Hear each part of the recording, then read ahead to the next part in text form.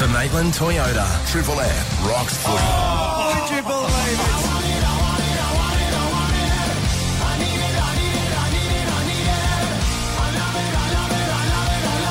This is Triple M NRL Prime Time. It is indeed. We're doing it live from Level 1 at McDonald Jones Stadium on a very, very special night. Beanies for Brain Cancer round. Yeah, it's Knights and the Titans, and they're playing for 2 points, but really it's extra special tonight.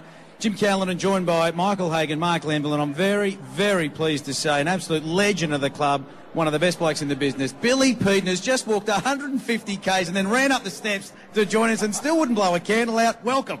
Thanks, mate. Typically late. Is it fashionably late? Mate, how are you? You look like you've walked barely up the stairs, let alone from Sydney to Newcastle in the last 3 days. I'm actually all right, mate. It's more the adrenaline from walking in and all the good vibes from all the people. So, yeah, not too bad. Mate, you did hitchhike way this away. You're not supposed to say I caught the bus. I just said you're one of the fittest 50-year-olds, Bill. You're actually 52. You don't 52. You don't look 52. Fair dinkum. You look at least 56 or 7. I was going to say, I'll give you that 50 later, Hayes. It's like the Bupa. You're the better version of Mark Lamble by about the length of the straight. That's what I tell everyone. And a better bloke too. Look, tell us about the trek. There's about 45 of you, very special group, almost like a band of brothers and sisters. And I'm sure this year was just as emotional and as challenging as the last couple. Yeah, it certainly was, Jim. A bit tough today, with poor weather conditions and, a lot of mud and very slippery. And, we had a couple of really special people, a lady called Cass and Ellie Pastamoglu. They've actually suffered brain cancer. Cass actually has a brain tumour at the moment and still managed to walk 150 Ks in 3 days, That's incredible. That sort of stuff's heroic. And it just goes to show that we need to fix this thing, and like Chief says, there's a little bit of magic in these beanies, and with any luck, we'll come across a cure sooner rather than later. And you got through things okay nearly by the look of you, but I'm sure there were some special moments at night too spent with some of these people in their stories. There was, and it's an eclectic bunch, so you get the chance to have a bit of a conversation and hear people's life stories, and oftentimes it's a chance to tell them about the foundation and what Mark's done as well. So. Yeah, it was pretty special, and we had some characters there as well, which made things fun. But there was also a lot of pain too. You see blisters as big as those water bottles, and people are getting them popped and cut off, and then just taping up and walking back on. And these are just everyday people. They're not former Knights players or anything like that.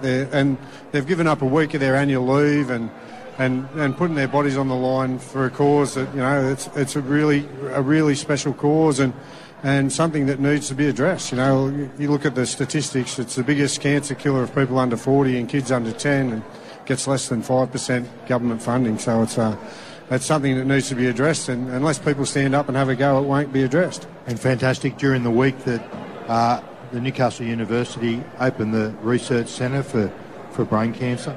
Absolutely great news. It's as Mark says, it's a game changer. It gives them the opportunity to do the research there, but also collaborate with all sorts of people all over the world and all those great minds and bounce off each other's innovations. So it's a really big key in the mystery. So hopefully, like I say, fingers crossed that can happen. But don't forget too that the foundation also funds brain cancer care nurses that are absolute angels for people in their fight of their life. So it's a win all round.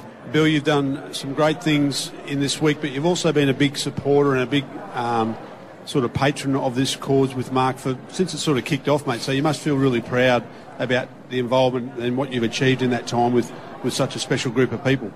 Well, I am, and I think Trent Robertson knocked it on the head earlier in the week. He did a piece and he said rugby league people will fight for each other. And it doesn't mean violence or anything like that. It means standing up for the people when they're in need and being there for your friends and being able to maybe put yourself in uncomfortable situations to help someone out, So it is pretty humbling to be involved in Hagues, that's for sure. And as I know you guys do a lot too, so much appreciated. No, I think we all resonate with the cause, mate. And Mark, of course, someone that we all know personally really well, one of the great fellas that has been through the footy club, and he's done great things for the last sort of nearly 10 years, I guess, or maybe more, in terms of what he's trying to achieve. And I think we're all very proud of what he's done and where he's taken this whole thing. Absolutely, mate. He was a tremendous footballer and a great bloke, but he'll probably be greatly more remembered for the work he's done after football with his charity and foundation. Yeah, he's done all right for a skinny kid from Curry. Yeah, I was telling everyone that's what when he came down, his shoulders like a brown snake, built like a tomato steak.